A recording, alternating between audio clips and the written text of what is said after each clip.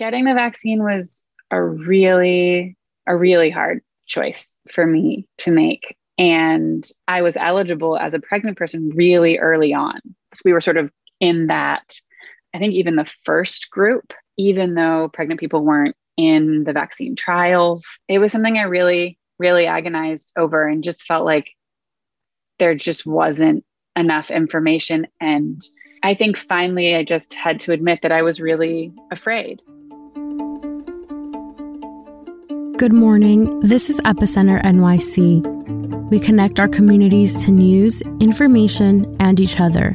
I'm Andrea Pineda-Salgado. Since the COVID-19 vaccine has been available, we've been talking to our neighbors about it. We scheduled thousands of appointments for essential workers and at-risk community members, and we learned a lot along the way. And while most people were comfortable or excited to get vaccinated, some of our neighbors had hesitations. One question in particular kept coming up. Will the COVID-19 vaccine affect my ability to conceive? A big reason for that concern is that the initial vaccine trials didn't include those who were pregnant. Consequently, some of our neighbors who wanted to conceive weren't sure whether they should get vaccinated or not.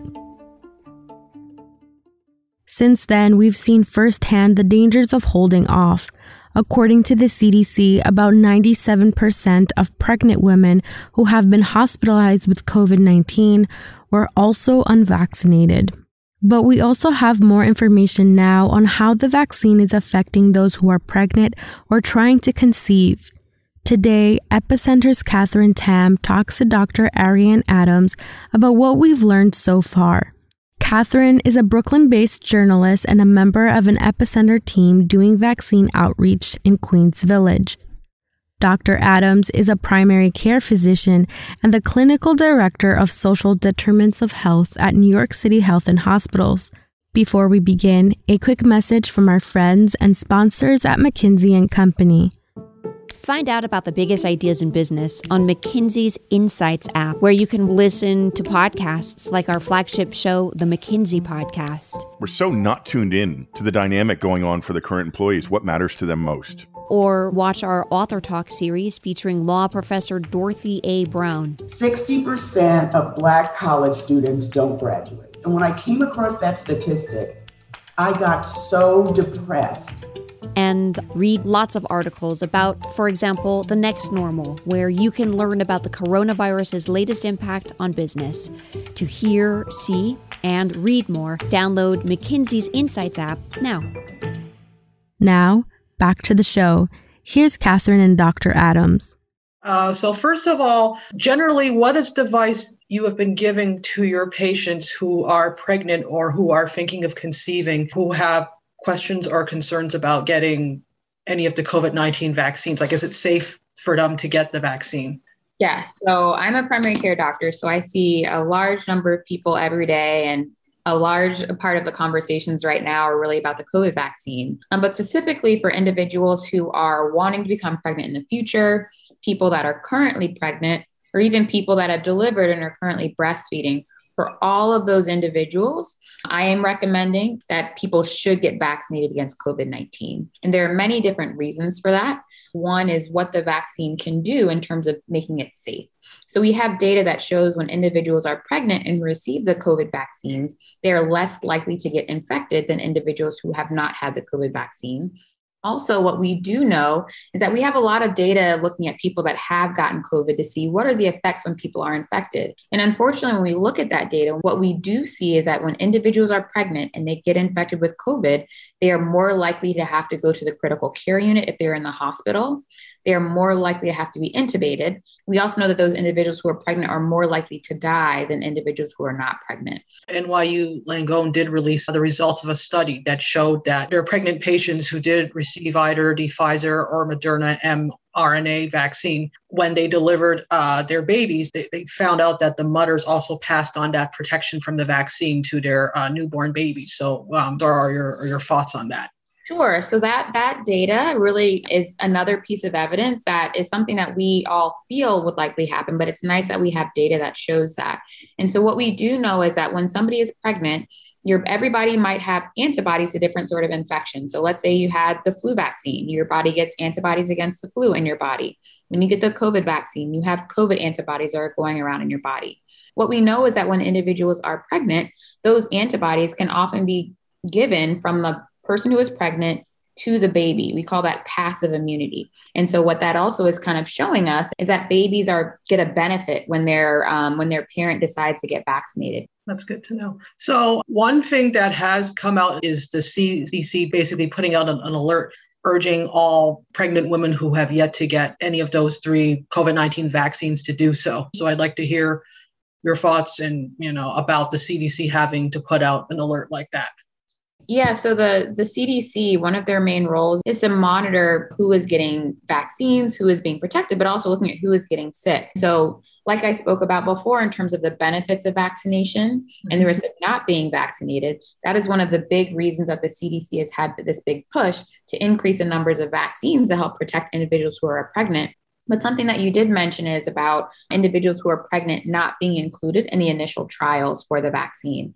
That is actually something that, for better, for worse, for many different clinical trials that happen with different medicines, different vaccines, and different new therapies, it is common for individuals who are pregnant or individuals who are breastfeeding to not be included.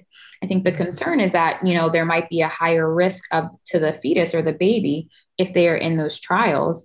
But I think something that we're hearing more about is that when we don't include those groups in these trials, we don't have a lot of that data up front. And so when we're hearing about questions that people have, they're wondering, well, if the trials didn't include me, how do I know that this is safe? And so there are definitely some more pushes from experts to include those individuals in those kind of trials in the future.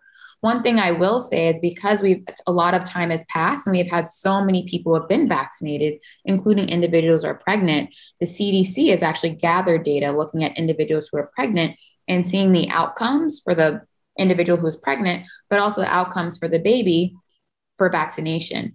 And in that, what they are seeing is that they are not seeing any difference in rates of miscarriage. They are not seeing any differences in rates of preeclampsia or eclampsia. They are not seeing any difference in fetal abnormalities or any issues with the baby when they compare individuals who are vaccinated and the outcomes of their pregnancy and comparing that to the general pregnancy outcomes, in our country before the COVID vaccine was available.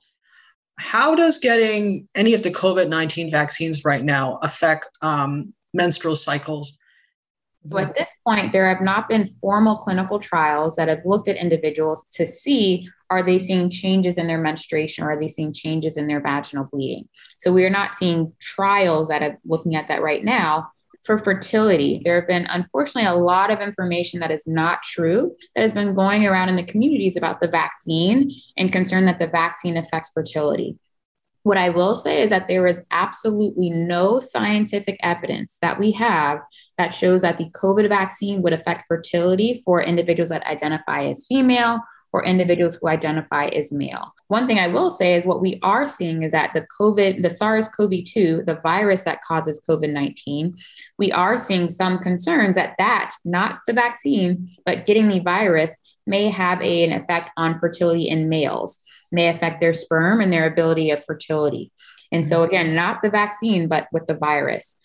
And so again, it's something that we're still learning about, but in general, a lot of what we think about is when people do get COVID-19 infection, some of those people get very, very sick, and that can result in negative outcomes. But we're still kind of getting data about what specifically are the effects on fertility in those groups.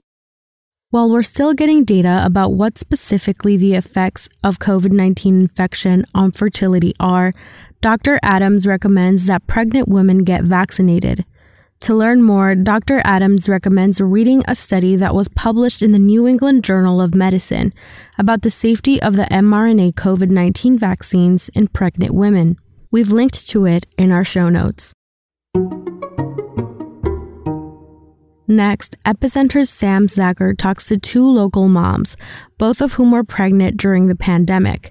First, Erica Anderson, a journalist living in Brooklyn who gave birth to her first child less than a month ago. So my name is Erica Anderson, and I am a journalist. I live in Brooklyn, New York, and I just gave birth to my first child, and he will be my only child, and he is 23 days old. Did you feel like you had more or less support being pregnant during COVID? And were there any groups you were able to join, like support groups or anything like that you could be a part of? So I was pregnant twice during COVID. I had a miscarriage. The first pregnancy was not planned. So that was fall of 2020. And that was scary to try to figure out kind of how to get care and how to go, what we wanted to do about being pregnant. And then I had actually done a story during COVID on home birth midwives and how people were, not wanting to go to the hospital because they were not able to labor with their support person. They weren't able to bring in doulas or anything like that. And so there was this huge uptick in a desire for home birth midwives, and there are just not very many of them. So that was just sort of coincidence that I had done that story and had that background knowledge. My best friend is also a doula. And so she was someone I really turned to around, support and finding care. And I decided that I wanted to go the midwife route, but still kind of going, when I ended up having a miscarriage, it was kind of going to different OBs, going to Planned Parenthood, trying to figure out, was this actually happening? And that was all pretty scary to have happen. My partner was not able to come with me into the different appointments for some of them. So that was in the fall of 2020. And then I, on purpose, got pregnant in January 2021.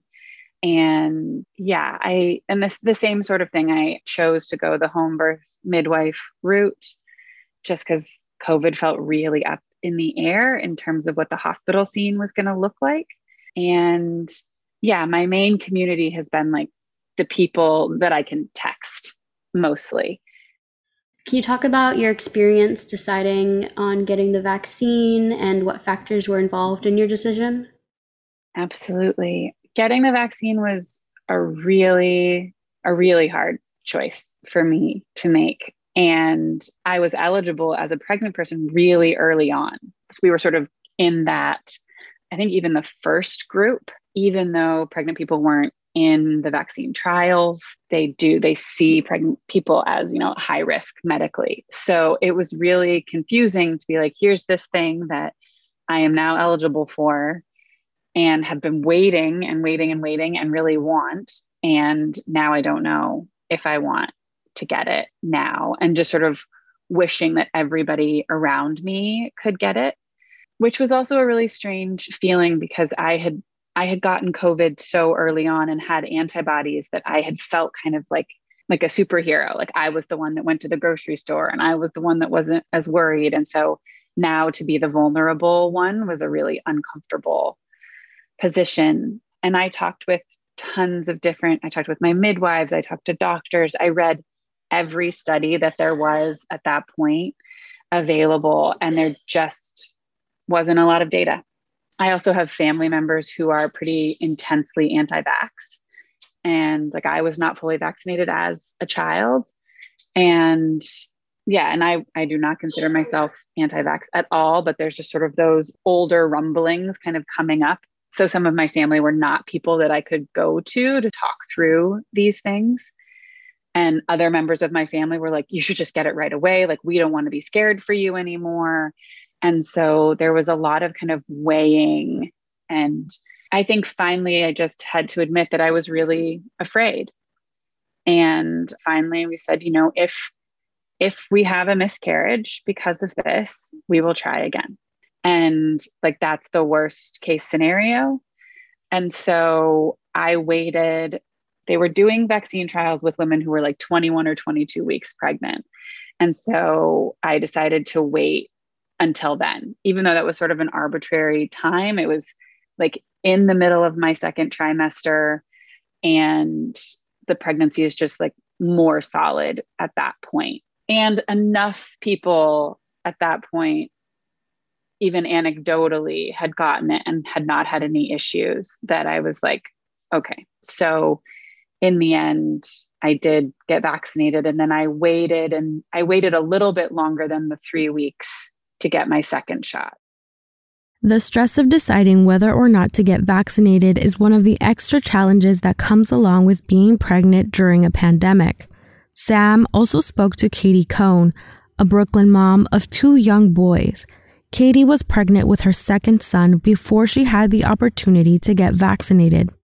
My name's Katie. I live in Williamsburg, Brooklyn, with my husband and my 2 sons. Max is 4.5, and my youngest son, Oliver, is 16 months. So he is the one that was born at kind of the early height of the pandemic, I should say.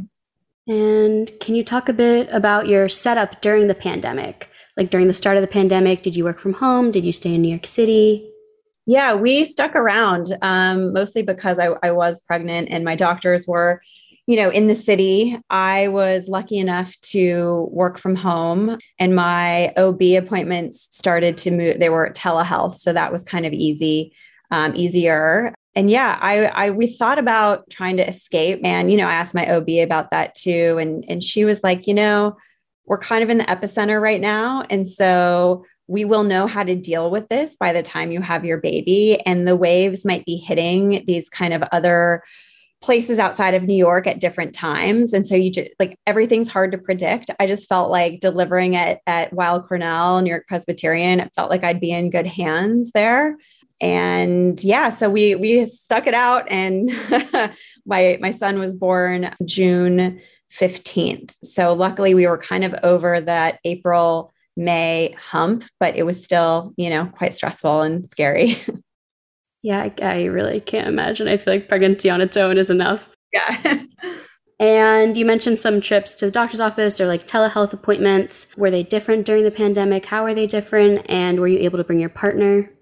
You kind of had to go it alone. I unfortunately had gestational diabetes and had some extra appointments that I could not bring my partner to. And yeah, and unfortunately I think I was probably diagnosed perhaps a month later than I maybe should have been, because of getting in to do that blood work was kind of, it took longer. And they had misdiagnosed something on an ultrasound, thinking my son had a heart problem that he didn't have. So I had to kind of go see a pediatric cardiologist and have a bunch of tests done on my own. And luckily, thank God, everything was fine. But yeah, it was stressful. My biggest fear, knowing that I was going to need another C-section because I had one with my first child, was that I was going to have to do that alone.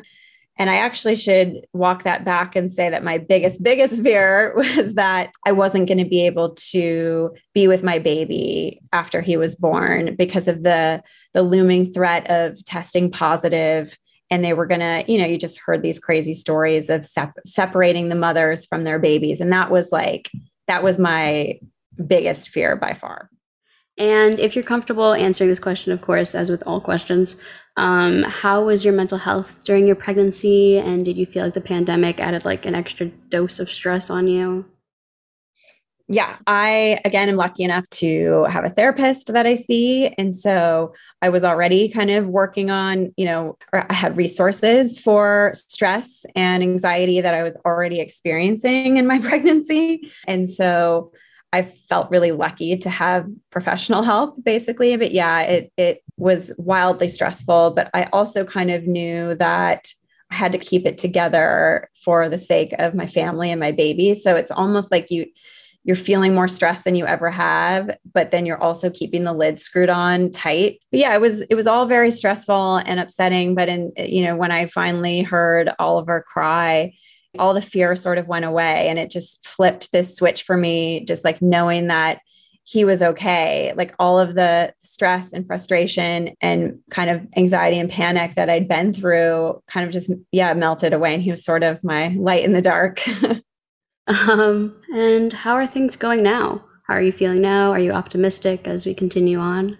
Yeah, finally, I think, and getting to a point where I've had to weigh our risk threshold with big decisions enough times now that I kind of, that muscle has been working. So yeah, I mean, I'm so thankful that women that are pregnant now are able to be vaccinated. I obviously didn't have that choice because it was, the beginning of the pandemic. And luckily we didn't have data yet that were saying that was telling us that there were worse outcomes for pregnant women, which we now know is definitely a thing. That's what the data is showing. And they hadn't seen any of that yet. So I didn't have that extra layer of panic, but thank God now women are able to get vaccinated and pass those antibodies to their babies as well. I also will say, again, we've been through the like real alarms, false alarms. We did all have COVID in February. We've been through it. And any little sort of scare now, you kind of know how to like move through it a little bit better. So I think we're all developing, or at least luckily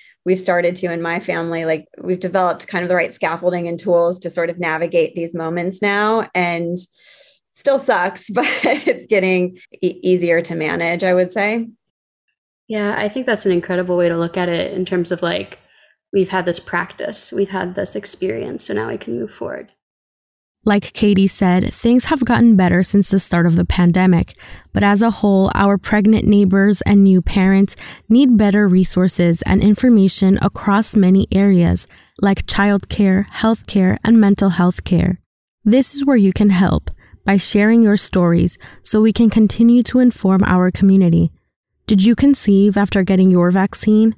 Have you gotten COVID-19 while pregnant? We want to hear from you. Send us a note at hello@epicenter-nyc.com. That's all for today. Thanks for listening. Our intro music is All the Pretty Horses by Karavika. You can find more of their music on their website, linked to in our podcast description.